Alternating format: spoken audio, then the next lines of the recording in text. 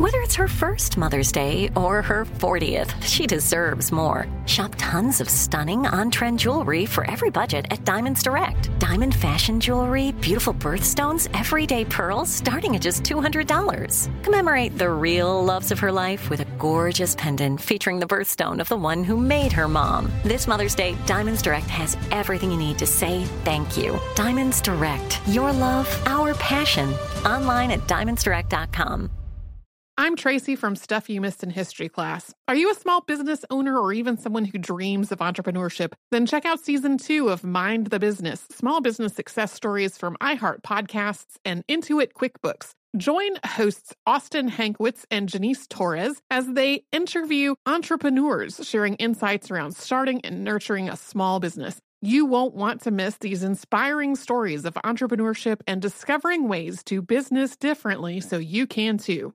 Planning your next trip? Choice Hotels' family of 22 brands has over 7,400 locations and the perfect hotel for any traveler you want to be. Like a Cambria Hotel, serving up locally inspired craft cocktails for all my folks who maybe want to meet up and talk about Mad Royals. Check into a Radisson Hotel with flexible workspaces for you strivers who listen during business travel. Or a Comfort Hotel with free hot breakfast, family-friendly pools, and big spacious rooms for the parents who listen with their kids and need a little retreat. What are you waiting for? Join Choice Privileges and start earning points toward your next stay. Find a stay for any you when you book direct at choicehotels.com, where travels come true. What does every grocery store aisle now have in common? Products that come in paper packaging. And not just the obvious ones like cereal boxes and juice cartons. From beauty products to boxed water, there are more opportunities to go papertarian than ever before. So why should you? Because paper comes from a renewable resource and can be recycled up to 7 times. Simply put, it's the smart choice for the environment. And it turns out the easiest choice for you. Learn more at howlifeunfolds.com/papertarian. Welcome to Stuff You Missed in History class from HowStuffWorks.com.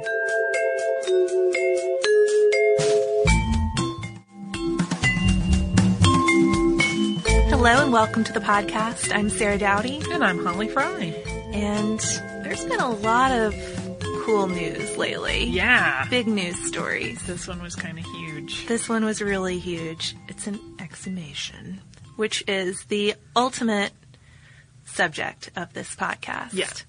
Holly, you just don't get hands-on history like that. This is a big deal for you too. Yeah. This is your induction this is your first exhumation for the podcast. As far as I know, unless we missed some in the earlier episodes we did. This is a big one though. This is a big one. In February 2013, so just earlier this month, there was an announcement that a skeleton was unearthed from a parking lot in England, and that skeleton belonged to King Richard III. None other. So excavations had started a few months earlier, back in September, and they found him almost immediately. And they weren't sure at first. Took a while to do some testing, but there were a few signs that made it pretty likely that this was Richard. One was the skeleton had a slight build. Yeah. It looked to be somebody who had died in his late 20s or early 30s. Somebody who had had a high protein diet, like a wealthy nobleman. The people that could afford the meat. And then these are the two big ones. Yeah.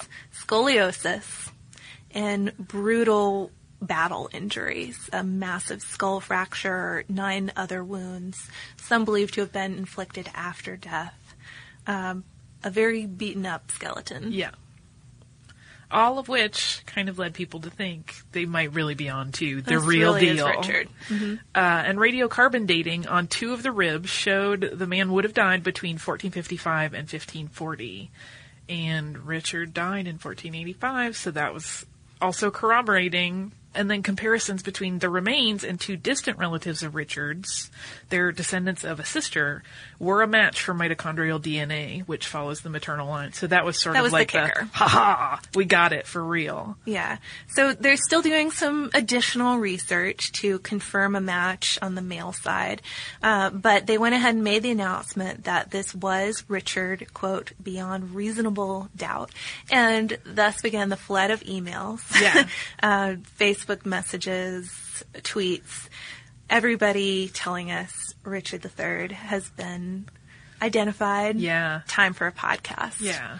And well, you don't get bigger historical news than this, really. No, I didn't want this one to just be lurking around until a end of year roundup or something. Yeah. This is huge news in history, and really is a good opportunity to talk about Richard III some, because people have been requesting an episode on him for ages anyway.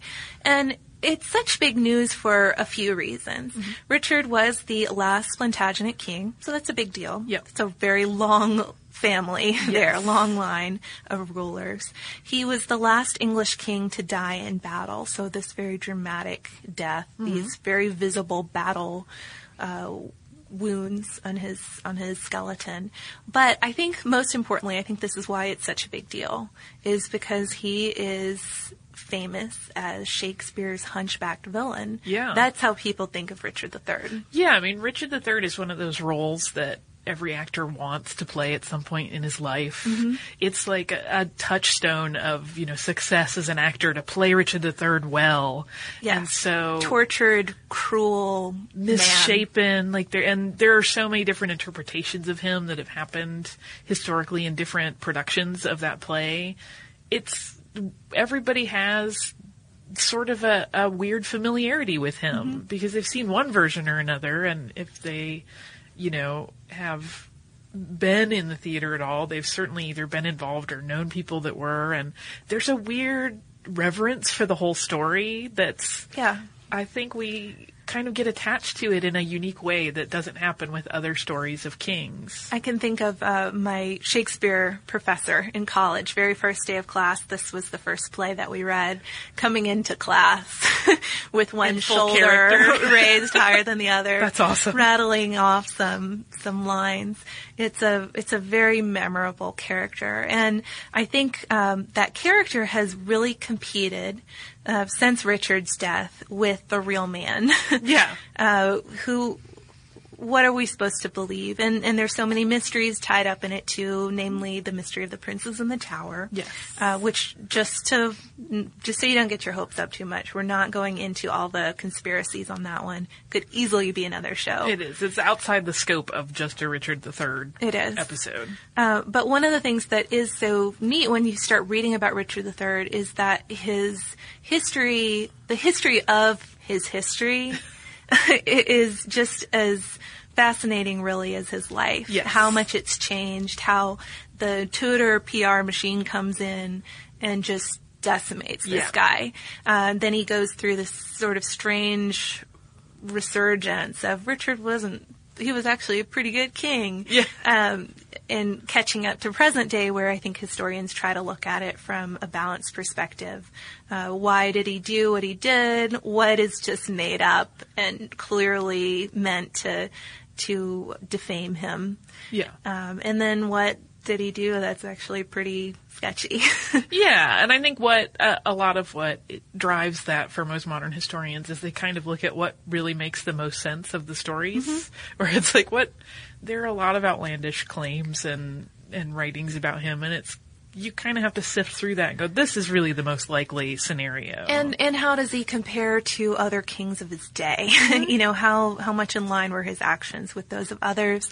And also considering he was a king who reigned for a remarkably short amount of time, a usurper who reigned for a short amount of time. How would his history have differed had he held the throne for 30 years? Yeah.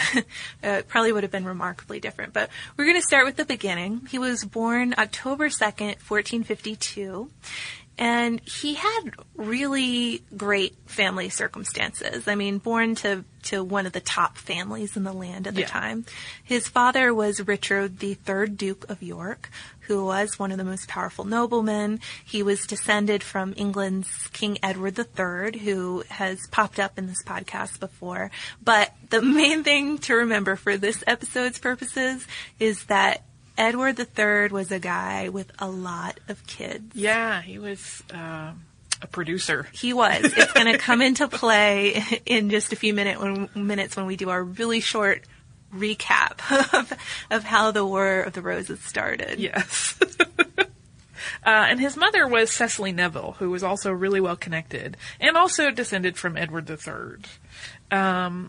But Richard was the fourth son in the family. So at that point, it's kind of, you may have all of the benefits of being in a wealthy family, but the odds of you ever having power are pretty nil. Yeah. Yeah. He was low down on the line there. But circumstances started to change when Richard was still a really young child. His father made a grab for the throne, effectively kicking off the War of the Roses. And that was, of course, between the House of Lancaster, which was represented by the reigning king at the time, Henry VI, and the House of York, which was represented by Richard's father. And this, again, it's not a War of the Roses podcast, and you could do so many shows on this, but it is important to understand the background and where these claims came from and how these cousins started fighting each other in the first place. Yeah. And the most basic part of the story is Edward III. He lived from 1312 to 1377 and really had too many children, 8 of which were sons. Yes, this is the problem. This is where all the trouble starts. Too many sons. When a king has 8 sons, there's going to be some infighting over who really deserves. Going to be some cousins fighting it out. So it may not have gone that way if his eldest son's line had been a little stronger than it was. But that died out when his grandson, who was King Richard II, was starved to death and usurped by his cousin, who was a descendant from the third son. Okay? So I feel like we need a big flow chart. Oh, I know. I wish I could just project a family tree for you guys right now. But first son's line dies out. Right. Third son's line comes into power. And these are the Lancastrian kings. And if you are up on your Shakespeare, these are guys you know, because this is Henry IV, V, and VI. And they ruled for about half a century, even though they did not have the best claim to the throne, because they were descended from that third son. The best claim, or the better claim, would go to the Yorks, who were descended from Edward III's second son. Right. So son number 2 should have been that line should have been the family that takes in after the first son died, but because son number 3 had a more aggressive or assertive group, they were just older at the right time. Power, yeah, but they maybe didn't really, in terms of bloodline and the standard hierarchy of how monarchies pass from one to the next, they really didn't have as strong a grip on that whole thing. That didn't become a huge issue, though, until the reign of Henry VI. Because, I mean, Henry V, obviously a very strong king. Yeah. People aren't going to quibble too much if the king in power is doing a pretty good job of it. Henry VI, though, became king when he was just an infant, and he did not grow up well suited to being king. And he also would, from time to time, slip in and out of a mentally incompetent state. He would become confused. So probably not the best person to lead a country. No, and somebody who, if you had a better claim to the throne, you might start thinking, well, here's the guy to overthrow. Yeah. And that's exactly what happened. Richard, Duke of York, who was descended from that second son of Edward III's on his mom's side, and just to boot, and to confuse you guys some more, he's descended from the fourth son, too, on his dad's side, but because that doesn't matter as much. He decided at this point he was going to make a push for the throne, and these battles between these distant cousins kicked off when our subject, Richard, is just a little boy. And so Richard really had what you could consider the classic royal sad childhood. Yeah. And he wasn't even royal at that point. His father was killed in battle in 1460. And in the gruesome portion, his head was paraded on a pike with a paper crown. Yeah. Which is not a good thing for a young child to know of. No, certainly not. And he lost a brother, too. His older brother Edmund died in battle as a teen. And for a while it seemed like Richard, even as a little boy, was in pretty grave danger. Yeah. because he and his next oldest brother, George, who was also a child at the time, were sent abroad for safety for a time. Yeah. Which was not uncommon at the time. Get your kids out of the country, and then they'd grow up, and then they'd come back and fight each other. Yeah. But eventually the Yorkist cause prevailed, led by Richard's eldest brother, Edward. And Richard saw his 19-year-old brother crowned king in 1461. So Richard was made the Duke of Gloucester and was raised for a time in the household of his brother's greatest supporter, Richard Neville, Earl of Warwick, the Kingmaker. The Kingmaker. He comes into play again. So this is the point where we can start examining things. Motives. Yeah, motives, hindsight. And for the most extreme monster Richard histories, this is the point. He's just a teenager where he starts thinking, how can I get my hands on that throne? One thing, though, despite all the uncertainties about Richard's life, one thing that is very clear is that he was incredibly loyal to his brother Edward while Edward was alive. And it's easy to see why. I mean, Edward is clearly much older than him. He clearly looks up to him in battle. It seems clear why Richard would stay so close to his brother. Well, especially when so many other family members have passed in all of this fighting, the ties that remain get stronger, and you become sort of more dug into what that means to you in terms of family. And just staying alive too, keeping close to somebody who has managed to claim the power and gone to the top spot. Richard's motto, incidentally, is actually "Loyalty binds me." And that's certainly referring to that Edward relationship. So I think we can put aside he's beginning to plot at 16. Yeah, unlikely. Because he wouldn't really have had any reason to think things would go down the way they did. Yeah, I mean, it's entirely possible at that point that he may have realized that that after his brother, he would be the next. He still had another brother in front of him, too. He's still down the line. Yeah, that he may be keenly aware of his place in the hierarchy, but again, he's so young and so loyal, it seems odd to think that he was already, who can I twisting eliminate? His hands and scheming over it. Exactly. The loyalty, though, really was tested pretty early on, still when he was a teenager, when Warwick turned against Edward and attempted to reinstate Henry VI, the deposed king. And the rebellion was successful, and for a little bit, Edward was forced to flee the country. Richard came with him, and eventually they made a dramatic return, fighting together. Richard was at one point injured in battle, and really put an end to this Lancastrian cause. The heir to the throne, who was a 17-year-old son of Henry VI, was killed in battle, or, as some rumors have it, murdered as a captive. And then not long after that, Henry VI himself was murdered. It's likely he wasn't murdered before then because his son presented a much more appealing prospect as a future king than this ineffectual king who went through periods of mental confusion. But both of the Lancaster guys out of the picture at this point, and Edward is really decisively in power by now. So, rumor number one. Of many to come. Of many. And this one is really easy to set straight. Those two deaths we just talked about, the Lancastrian 17-year-old heir, and then Henry VI himself.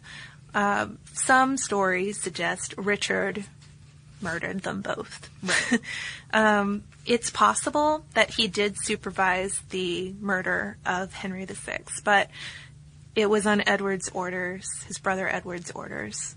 It was clearly Edward IV who ordered the death, and it was clearly him, as the new king, who needed to have his potential rival, this other figurehead, removed from the picture. Mm-hmm. But Richard was only 18 still. Only 18, and which I know it's a different time, and 18 was older than 18 is now, but it still seems just so striking to think about how young he was and how much he had been through already. It does, and I think that comes down a little bit to the popular depictions of him, too. I hadn't put two and two together and realized he was 32 when he's killed. Yeah. Really young. You think of him as a elderly. Well, and I think a lot of man. characterizations of him have been as a more adult man, whether accidentally, like they just hadn't taken into account the age, or if that's just sort of the natural progression of like an actor's characterization, that if he has that much power and he's hunchback, he kind of develops this, maturity that maybe wasn't there. And so, yeah, just 18. Super young. Only 18 years old. His brother is king, solid position finally. And this is when Richard really kicks off an adult life. I mean, his life up to this point has been one of extreme uncertainty. Running in battles. From really about 3 years old on. But at this point, he solidifies his position as a nobleman, just as his brother has solidified his position as king. He married the widow of the dead Lancastrian prince, Anne Neville. He inherited huge parts of northern England, some of Wales, and he was eventually also appointed his brother's lieutenant in the north. And from accounts I've read, he really did focus on setting up a dynasty in the north. Right. Not in any sort of competitive way, but just, I will be a wealthy landowner. He was taking care of what was then his. Yes, exactly. And this sort of respectability that he seems to be projecting at this point differs so dramatically from the other York brother who's still living at this point, George, Duke of Clarence, who's George. just the black sheep of the family. George was keenly aware that he was next in line. He was. I mean, he... Having that brother in between was probably a good thing for Richard. Yeah, because George was plotting against Edward IV, dabbled in many plots against him, and eventually it turned around and bit him on the behind because he was executed on orders in 1478. And then there's another Richard rumor. There is, and that's that Richard was the one who drove Edward to have their brother executed. According to Jeffrey Richards in History Today, though, there's some evidence that Richard actually tried to dissuade Edward from this plan to execute their brother. But it's worth noting, too, that Richard was clearly the big-time benefactor from George's death. And then we're not just talking about, it's another step closer to the throne by this point.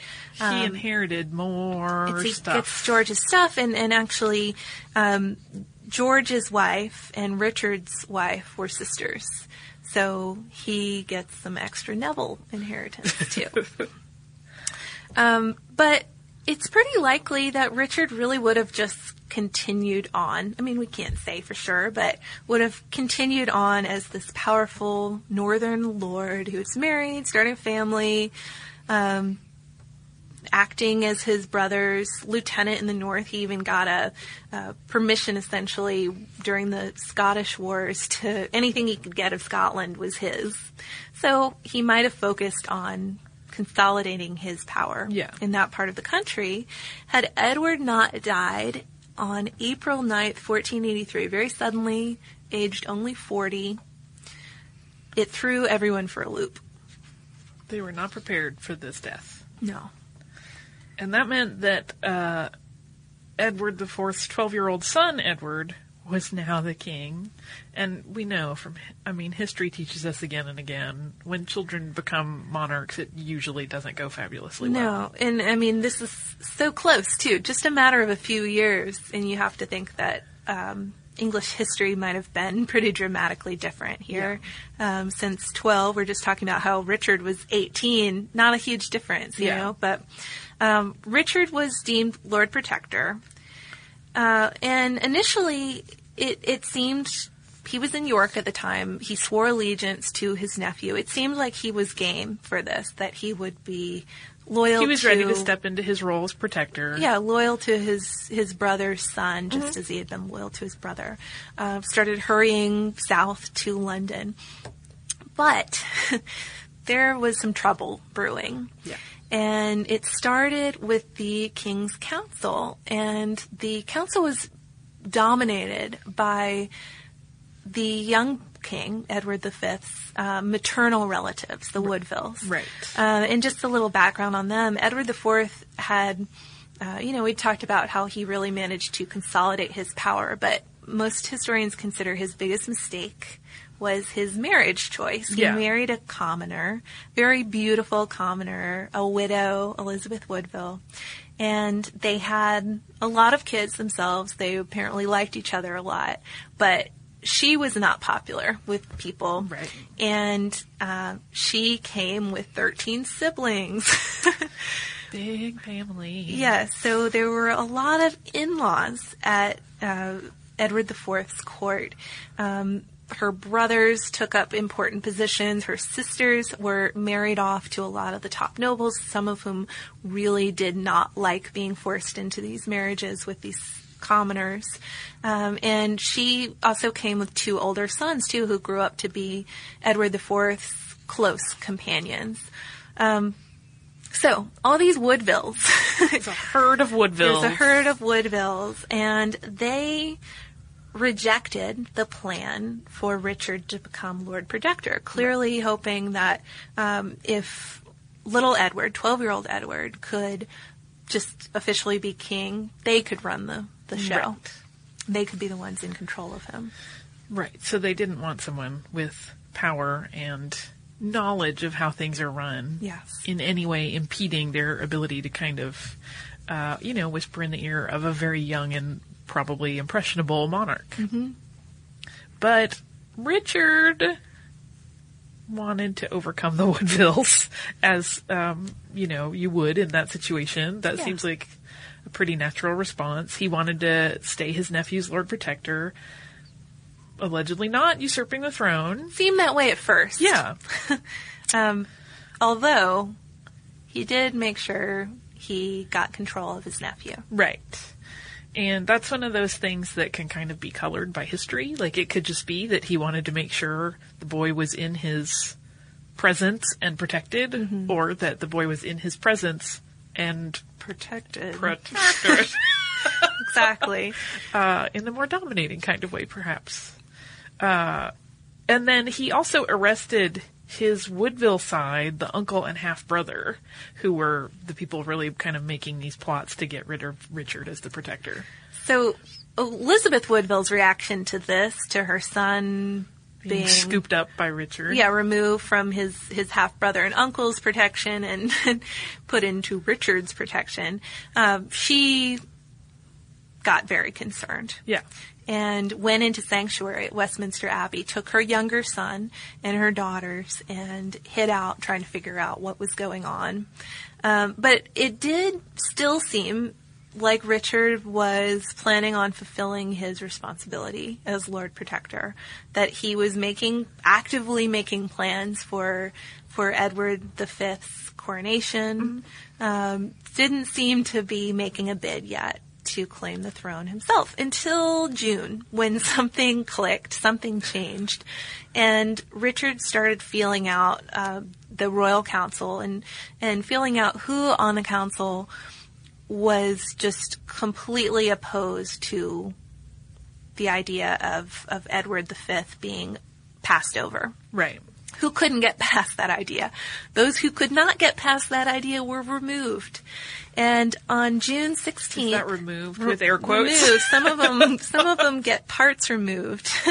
June 16th, too, he made a very ominous move. Yeah. He surrounded Westminster Abbey, where his sister-in-law was hiding out with her children, and convinced Elizabeth to let her younger son, Richard, also Richard, out of Westminster Abbey to attend his brother's coronation. Oh, yeah. Of course he should be there. She agreed. This is where you get into all sorts of conspiracy theories. That could be a whole other episode. Did she really send her son? Right. But we're going to go with the assumption she did right now. And then on June 25th, he started executing Woodvilles. The maternal uncle, one of them, the older half-brother, one of them. So, it's clear that this is not friendly Lord Protector behavior anymore. No. He's on a bit of a killing spree. And there, again, it's one of those things where we can't ever know what conversations were happening or what sort of motivations were driving him to this behavior. Mm-hmm. So for all we know, it was completely of honorable intent, but it hasn't really been colored that way historically. No, it hasn't, because he does ultimately, he's offered the crown. And he doesn't really hesitate. He accepts it. Yeah. It seems like, and I think actually the speed of how everything goes down, it's all in June, essentially. Yeah. He's crowned July 6, 1483. When his brother died in April. But all of this action really takes place in June. And I think the speed of that is what has made so many people think he must have been planning this for a long time. Right, just quietly. Because it just seems so perfect. Everything seemed to go off without a hitch. Smooth and quiet. And for the most part, I mean, compared to suddenly people just weren't there anymore. Yeah, and the biggest example of that, and really the curse for Richard during the rest of his reign, and certainly for his legacy, is the fate of the two little boys. Yes. So 12-year-old King Edward V and 10-year-old Richard, who's taken out to that coronation that never happens. I'm Tracy V. Wilson from Stuff You Missed in History Class. Did you know small businesses make up 99.9% of all businesses in the United States? The world is powered by entrepreneurs, and if you're a small business owner or even someone dreaming of starting your own business, then you'll want to check out Season 2 of Mind the Business, Small Business Success Stories from Ruby Studio, from iHeartMedia, and Intuit QuickBooks. And every episode, hosts Austin Hankwitz and Janice Torres talk to entrepreneurs about how they've grown from the lessons of launching and nurturing a small business and how they have found success being their own boss. From the excitement of first starting out to finding the right tools and resources to process invoices and payments like QuickBooks Money, you won't want to miss these inspiring stories of entrepreneurship and discovering ways to business differently so you can too. And if you're a small business owner or even someone dreaming of starting your own business, then you'll want to check out Season 2 of Mind the Business, Small Business Success Stories from Ruby Studio, from iHeartMedia, and Intuit QuickBooks.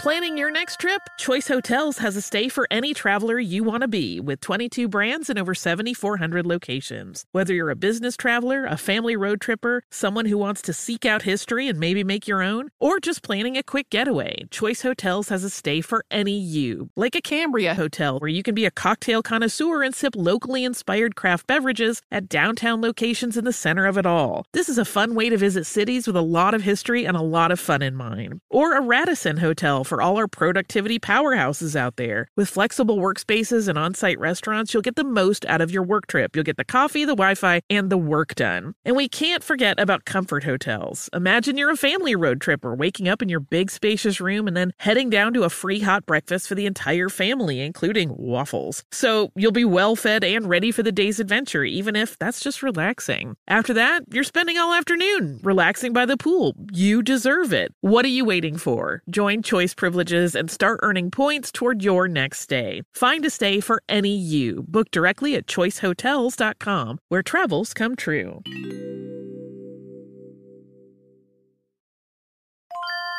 If you use paper, you're a human. But if you choose paper, you're a papertarian, someone who lives a paper-based lifestyle because it has a positive impact on the planet. And also because it's the easiest choice you'll make all day. Seriously. It's as easy as reaching for boxed instead of bottled water. It's as easy as opting for beauty products that come in paper packaging. It's as easy as grabbing eggs in a cardboard container. And that's all in one trip to the grocery store, which, if everyone's being honest, you were planning to go to anyway. But paper isn't just an easy choice. Papertarians know that it's the smart choice, too. Because paper comes from trees, a renewable and sustainably managed resource. And paper products are designed to be recycled. In fact, when you choose products that come in paper-based packaging, those fibers can go on to be recycled up to 7 times. So why wouldn't you go papertarian? Learn more at howlifeunfolds.com/papertarian. Me. Focus Features presents Back to Black. I want people to hear my voice and just forget their troubles. Experience the music and her story. Know this, I ain't no Spice Girl. Like never before. That's my daughter. That's my Amy. On the big screen. I want to be remembered for just being me. Amy Winehouse, Back to Black, directed by Sam Taylor Johnson. Rated R, under 17, not a minute without parent. Only in theaters May 17th. Richard did some behind-the-scenes legal work on their fate, had them declared illegitimate. The story was Edward IV had actually been pre-contracted when he married Elizabeth, which is as good as married. And the kids were, therefore, all illegitimate. But the kids were... Because then she would be determined to be a mistress and she not would be a the true mistress, wife. and all of these princes and princesses would be illegitimate. Right. Some people have said, well, at that point, he wouldn't have had to murder them because they were declared illegitimate, so they wouldn't have been a threat.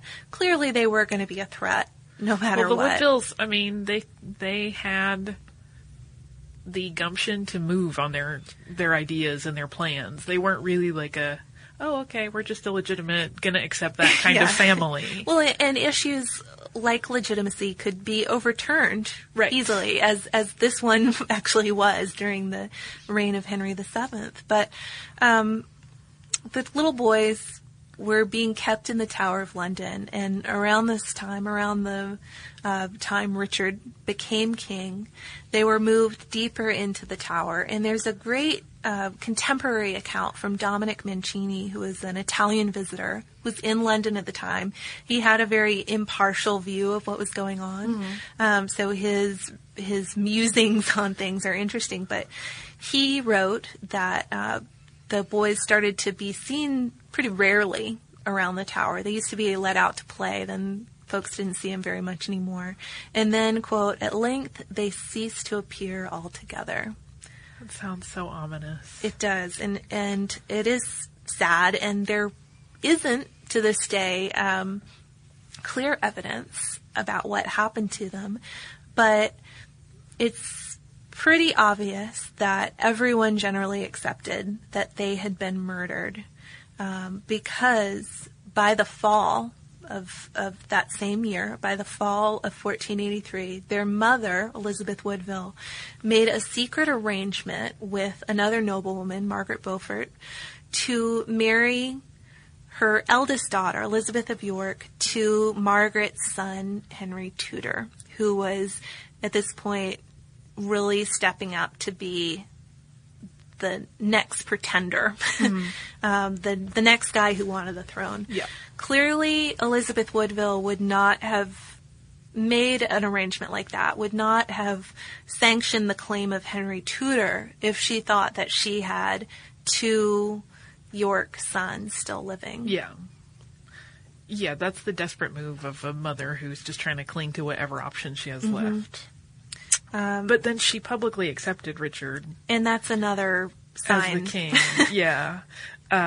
And she and her daughters were allowed to come out of sanctuary, but, I mean, that whole series of events transpiring really kind of suggested that she either knew or suspected / believed that the princes were gone. Mm-hmm. I think certainly.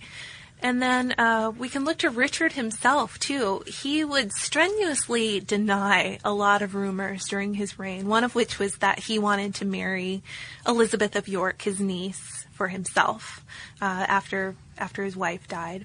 But he never discussed the rumors about the little boys in the tower and what had happened to them. So I've seen it described as deathly silence on the topic. Eventually there was a confession by Sir James Tyrrell in 1502, but a lot of it is pretty unreliable. The one part that is worth mentioning for this story, though, and again, so much more could be said on the princes in the tower, but he mentioned bodies being buried at the foot of a staircase in the tower. And in 1674, there were some renovations going on in the tower, and two children's skeletons were found at the base of a staircase during that renovation. And then in 1933, some forensic work was done to confirm that they were the skeletons of boys who were about 10 or 12 years old. You have to think now with the news of Richard's skeleton, if these had been found later in a way where the DNA work could have been done, this would probably be a different sort of story. Yeah, details would be confirmed or denied much more clearly by the science of it. And then, people start to think, why would Richard, this man who had been so loyal to previous monarchs, want to take the crown? Like, what was it that drove him? Was he just ambitious? Was he afraid of the Woodvilles having power? And we should talk about that for a minute, because that is a pretty legitimate fear. Right. Even if he had insisted on being Lord Protector, even if he had been Lord Protector through these few years of minority that Edward V would have had. I mean, he was 12 years old. He's almost there. Yeah. Almost grown up. Just hang on for a few more. I just got to keep you safe for a little while. Even if he had performed that function through his nephew's reign, he would be in a pretty risky position afterwards in relation to the Woodvilles, as somebody who did have a lot of power, who did have a claim to the throne himself. Right. And who was influential in a way they might not have wanted him to be with his nephew. So ambition, yes, certainly. Fear of the Woodvilles seems quite possible. And then this one I think is the least likely. Some sort of righteousness if you really believe that the kids were illegitimate. And it seems like there was so much paperwork shuffling to make that claim that it seems orchestrated enough that the righteousness theories don't really hold the same level of water as the other two. I agree. So whatever his motives were, he did manage to take the crown, but he lost it so quickly. And the entire time he held it, he was just plagued by scandal. Yeah. And we mentioned this already in the beginning, but you have to wonder a little bit, what would people think of this guy if he had managed to put down Henry VII later, the eventual Henry VII, Henry Tudor, and reign for 30 years and start, continue his dynasty. Would he be seen in a completely different light? Would he be judged for the works he had done while he was king, or would people still be like, the thing with the princes but and the we're tower? Not sure about those kids. Yeah, something went down there. Yeah. We have to look at it though, not just focusing intently on the Princes in the Tower story, though, because that's what we think of most today. It certainly was an issue at the time, but Richard was unpopular for a lot of reasons. He didn't just have to rely on that. That was one of an assortment. It was, and it's really some of the other reasons that drove people to different coalitions of people who didn't have much in common to decide that they could all agree to hate Richard. They love to hate him. He replaced a lot of the leaders and men in power with his cronies from the north that he had, cultivated relationships with. And he alienated the Woodvilles. It's possible that he felt they were responsible for his brother George's execution. And he completely alienated the Edward IV loyalists. Obviously. It's almost like he had a checklist of how can I make as many people angry as possible in the shortest amount of time? And probably not thinking that they would all get along. The situation got a lot worse for him, too, when his only son, his heir, died in 1484. And then his wife died the next year, 1485. Another Richard myth-busting rumor time. He didn't poison his wife. She died probably of consumption. So, bad times. Being king is not all it's cracked up to be. No. And rebellion really did start almost immediately, from all of these different people who feel alienated or frustrated by what he's done. Or even had just come to distrust him because of all of the rumors swirling around him. Certainly. Richard, pretty powerful guy still with a lot of northern support and respect, managed to suppress rebellions initially. Unfortunately for him, though, a lot of the leaders managed to escape, and they reorganized under Henry Tudor, who we were talking about earlier, engaged to young Elizabeth of York, making them a pretty glamorous couple, uniting this true York claim with Elizabeth to this guy Tudor, who's honestly pretty weak claimant, but a really strong leader. Which is like a perfect recipe against a leader who is already living in a shadow of like his own horrible reputation. Yeah, clearly. So Henry Tudor came in, he had French and Scottish mercenaries, and he came to arms with Richard. Ultimately, August 22nd, 1485, the Battle of Bosworth Field. Richard, as we know from the marks on his skeleton, took some hits. Yes, and I think the battle had turned against him, and he was deciding that he was going to have to go hand to hand with, not hand to hand, but man to man with Tudor. Didn't make it, and with Henry Tudor victorious, he became Henry VII, and kicked off probably one of the best known periods in the Tudors. Now it's a series. now on TV. Something so interesting about this story to me, though, and especially the Tudors, which I'm as interested in them as anybody else is, is how unstable their power was and how that instability lasted for generations of Tudors. It was like a very tumultuous but steady period in English history. Yeah. Just to give you some numbers on that, a lot of it comes because of Henry Tudor's really weak claim. It's through an illegitimate line of a family. Right. And when he became King Henry VII, there were 18 living people who had a better claim to him than he did to the throne. One of them was his mother. One of them was his wife. I guess you can count them on your side, but still, it's a lot of people. That still leaves 16 others that would like to make their presence known. And so the Tudors hunted most of those York possible claimants down over the next 30 years, neutralized them, had them executed. Some of them genuinely were trying to rebel. Others were executed on trumped up charges. Probably the most dramatic example is George, the Duke of Clarence's daughter. Mm-hmm. She was executed, I think she's about 67 years old during the reign of Henry VIII. And even as late as the reign of Elizabeth I, there were still Plantagenets in the Tower of London. That's quite a legacy. You think things are over with this dramatic battle, but they're not. They never are. They're not. They drag on and on. There's always someone who wants to make their bid for power. It's a rough way to live. It is. I always sort of think that when we cover these royal topics, like, ugh.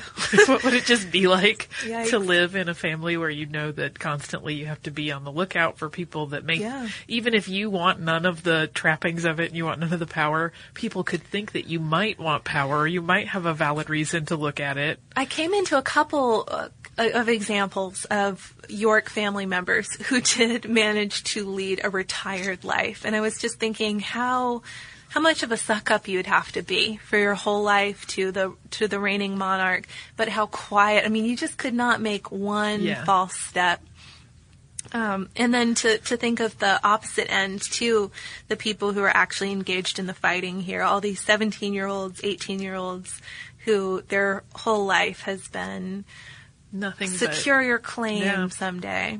And then it either works or it doesn't. But for Richard, I guess he got there, but it didn't last long. Yeah. He was buried quickly, anonymously, no clothes, no jewelry, no winding sheet, at a place called Greyfriars Priory. And during Henry VIII's reign, this kind of gets back to the recent news story again. How he ended up in a parking lot. How did he end up under a parking lot? thanks, Henry VIII. Kind of has to do with him. During Henry VIII's reign, who, of course, as you guys know, Henry Tudor's son. Yeah. The priory, Greyfriars Priory, was demolished, and a garden took its place. For a while. Then a bus depot. Then a playground, and I'm sure, depending on how long ago this playground was, it can't have been too long if it came after the bus depot. Yeah. I'm thinking of people who maybe played there now, and they're thinking, oh my God. I was on the swings over Richard III. Yeah. And then finally, this parking lot. Paved as a parking lot. Mm-hmm. So there was this interest from a society that focuses on sort of further exploring Richard III's memory, interest among them in getting this site excavated. And finally enough money was raised, these excavations began, and as we mentioned earlier, they found him, I think it was about the first day. Yeah.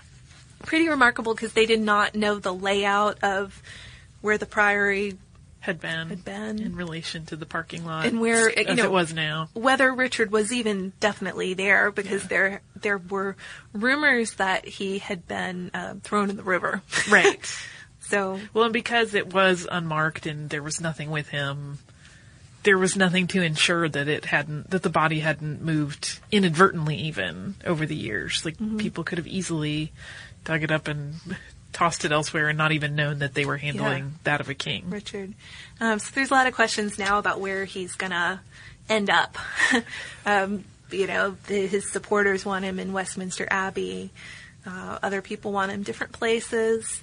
It'll be an evolving story, I'm sure, but one that's clearly caught everybody's attention and probably got them thinking more about the man behind the Shakespeare character. Well, and I like that there have already been some really cool technological approaches to the story where they're taking the remains and sort of rendering out the most realistic images of him. I saw that.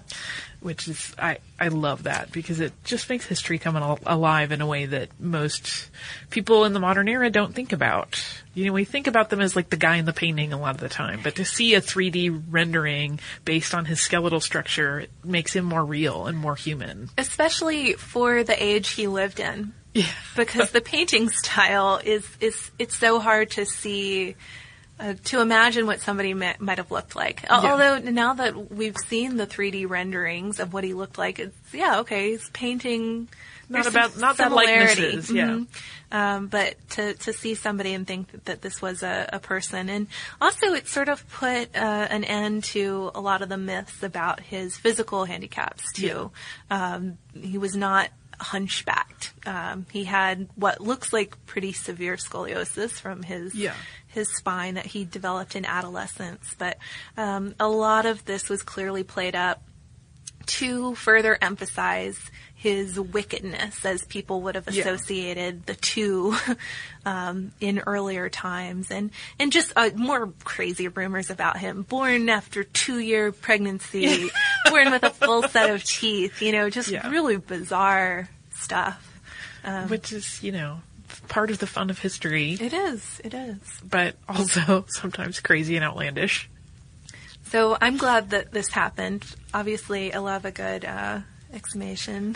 Who doesn't really? But this is truly a remarkable one. So a good one to end on.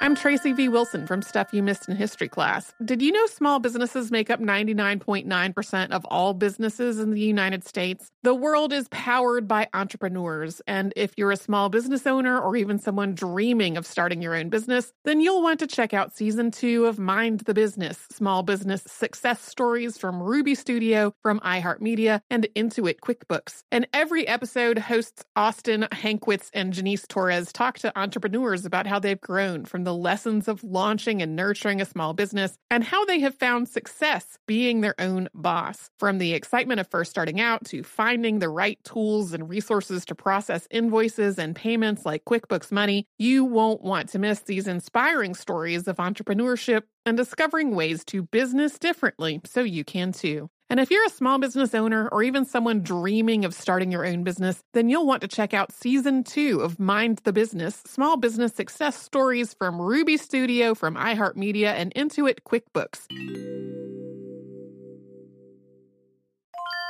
Planning your next trip? Choice Hotels has a stay for any traveler you want to be, with 22 brands and over 7,400 locations. Whether you're a business traveler, a family road tripper, someone who wants to seek out history and maybe make your own, or just planning a quick getaway, Choice Hotels has a stay for any you. Like a Cambria Hotel, where you can be a cocktail connoisseur and sip locally inspired craft beverages at downtown locations in the center of it all. This is a fun way to visit cities with a lot of history and a lot of fun in mind. Or a Radisson Hotel for all our productivity powerhouses out there. With flexible workspaces and on-site restaurants, you'll get the most out of your work trip. You'll get the coffee, the Wi-Fi, and the work done. And we can't forget about Comfort Hotels. Imagine you're a family road tripper, waking up in your big spacious room and then heading down to a free hot breakfast for the entire family, including waffles. So you'll be well fed and ready for the day's adventure, even if that's just relaxing. After that, you're spending all afternoon relaxing by the pool. You deserve it. What are you waiting for? Join Choice Privileges and start earning points toward your next stay. Find a stay for any you. Book directly at choicehotels.com, where travels come true.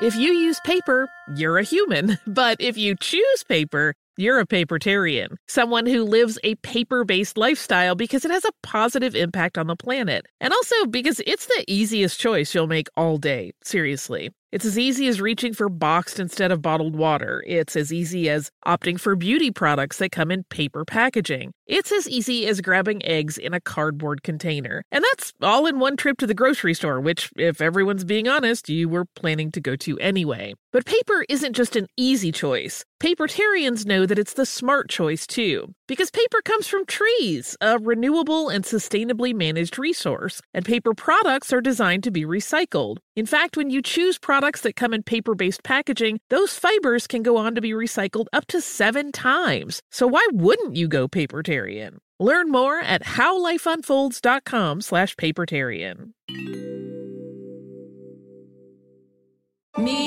Focus Features presents Back to Black. I want people to hear my voice and just forget their troubles. Experience the music and her story. Know this, I ain't no Spice Girl. Like never before. That's my daughter. That's my Amy. On the big screen. I want to be remembered for just being me. Amy Winehouse, Back to Black, directed by Sam Taylor Johnson. Rated R, under 17, not admitted without parent. Only in theaters May 17th. Okay, so Holly, we have some listener mail today. We do. I always like when we hear from students who are doing things history related, podcast related. And this email comes from Betsy. She lives in Wisconsin. And she wrote to say that I'll just go ahead and read it. She said, last summer I went to Europe on a 12-day trip with my school. Sounds really fun. Really fun. Jealous. Yeah. The Stuff You Missed in History Class podcast not only provided me entertainment on the never-ending flights and bus rides, but it also comforted me when I was homesick and not able to sleep because of jet lag. So that's very sweet. And then she also said that she's using the podcast to help her in class. She's in a forensics class in high school. Another thing that sounds really cool. So cool. We did not have that I when I did was not in high have school. forensics class. But she said that every year you get to pick a time period, usually about 10-year time period, that you have to write about and deliver a speech on. And she said that there's a lot of competition about picking a unique topic, something that not everybody is going to already know from that time period. So she said that the podcasts have really helped her and a few of her other teammate friends pick out subjects this year because the time period was 1901 to 1916. And she said that she and her friends chose the Poison Squad episode about Dr. Wiley. One of her friends picked an episode on Mistress of Murder Hill as inspiration to kick off their forensic project. Cool. Very Love cool. So thank you, Betsy, and I hope your project went well. Also, we have another small bit of business. We do. You guys knew it was coming. I didn't want to string you along. But this is my last episode, so it's very... I'm making pouty lip. Yeah, I don't want to get too... I'll start tearing up, as I always do in these things. But, I certainly wanted to thank folks here at How Stuff Works. Former co-hosts, of course. Yeah. You, Holly. It's been a lot of fun hosting with you for this so stint. fun to host with you. So I wish you would stay forever and we could just have a big 3 or 4 people run this biz. That would be awesome. That would be pretty fun. Just for the record, too, I know there have been some questions on Facebook and Twitter and via email. Sarah is not leaving House of Work. She's just going to go back to doing primarily editing, which is really what all of us do. Yeah. But then we get to do the podcast as sort of the cherry on top of our delightful day jobs. So that's a good hint too. Maybe if I have crazy Richard III ideas, I'll be whispering them in Holly's ear. So there could be cameo appearances, we hope, in the future. But yeah, she'll still be around, so she's not leaving us just the podcast for a bit, because it is, it takes some work, and I've done it for so long now too. I figured it was time to a little break, pass the torch, a little break, get some new blood in here. But she'll be giggling at the water cooler while the rest of us are researching. It's fine. Pulling your hair out after late research nights. I'll be just relaxing, completely relaxed and groovy. Hey, you guys, what's up? Fresh as a daisy over here. I did want to thank listeners, though. Just while I have this platform too. I mean, I don't say it lightly. I don't say it without really meaning it. But you guys have been so inspiring, and the stories I've heard from you, the stories related to podcasts, the things that a show that I've had a part in have inspired you to do. That's always really amazing. People who've gone back to school, people who are doing their forensics project. That's so neat to me. And even just folks, when I hear that you're inspired to go research a subject some more, that's really touching. And then I just have to thank you guys too for being so kind and generous. That blows me away. The giant box of postcards I have, the emails that come pouring in, the sweet gifts and books and all sorts of things that listeners have sent from all over the world, that you guys have taken the time to think about us and send us things, means a lot. So I've really enjoyed it. As Holly said, I'll still be around. Yeah. And I'm also on Twitter too, if you want to keep in touch that way. I'm at Sarah Dowdy. Sarah with an H, Dowdy with an EY. Very hard to spell name. So yes, I definitely look forward to still hearing from y'all, and it's been really fun. And we can't thank you enough for all you've contributed, and, you've really enriched it. I know a lot of people just adore you, and you're the voice of history to them, which is great. It stinks for me because I have to go on without you and muddle through, but, I'll have you here as handy reference. But I think great. You've done a great service to sort of the history community globally. You've really made a lot of things come alive. Don't get all, don't be all dismissive. It's true. I'll just get teary, Holly. That's okay. Thank you so much, though. That's really sweet.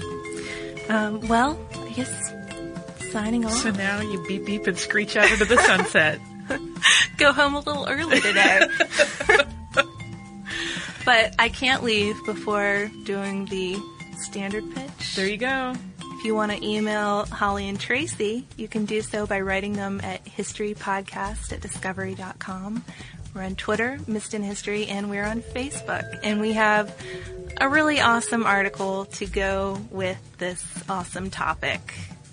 Yeah, if you go to our website and you just type in Richard III, you'll come up with a few different articles, but the really fun one is the top 10 heads that rolled during the reign of Henry VIII. Which is one I edited, as I've mentioned before, and it was so much fun to find art for. Yeah. Usually a top 10, it's kind of like, oh, that's a lot of images. Yeah, it's a lot of work, but when they're fun, they're really fun.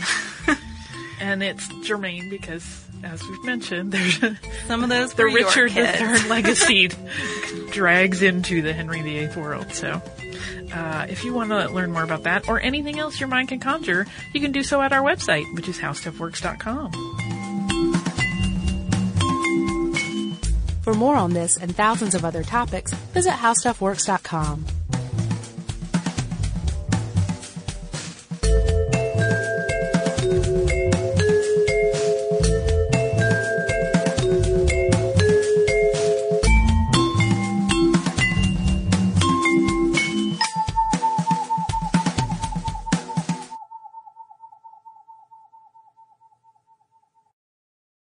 Looking to part ways with complicated, expensive, and uncertain shipping? Then give your business the edge it needs with USPS Ground Advantage shipping from the United States Postal Service. Keep everything simple with clear upfront pricing and no unexpected surcharges. Keep things affordable with some of the lowest prices out there. And keep it all reliable with on-time ground shipments. It's time to turn shipping to your advantage. Learn how at USPS.com/advantage. USPS Ground Advantage. Simple, affordable, reliable. Xumo Play is your destination for endless entertainment. With a diverse lineup of 350-plus live channels, movies, and full TV series, you'll easily find something to watch right away. And the best part? It's all free. Love music? Get lost in the 90s with iHeart 90s, dance away with hip-hop beats, and more on the iHeartRadio music channels. No logins, no signups, no accounts, no hassle. So what are you waiting for? Start streaming at play.xumo.com or download from the app and Google Play stores today. All you can stream with Xumo Play. Xfinity has free premium networks for everyone this month, no matter what kind of entertainment you love. Addicted to true crime? Catch killer cases and more spine-tingling shows on A&E Crime Central. Crave adventure? Explore Asian action movies on Hi-YAH. Searching for something extreme? Check out skating, snowboarding, and more on Fuel TV Plus, the global home of action sports. And find crowd-pleasing bops on iHeartRadio's Hit Nation playlist. There's new free shows and movies to love every week. Say free this week in your Xfinity voice remote. This is Malcolm Gladwell from Revisionist History. eBay Motors is here for the ride. With some elbow grease, fresh installs, and a whole lot of love, you transformed 100,000 miles and a body full of rust into a drive that's all your own. Brake kits, LED headlights, whatever you need, eBay Motors has it. And with eBay Guaranteed Fit, it's guaranteed to fit your ride the first time, every time, or your money back. Plus, at these prices, you're burning rubber, not cash. Keep your ride or die alive at ebaymotors.com. Eligible items only. Exclusions apply.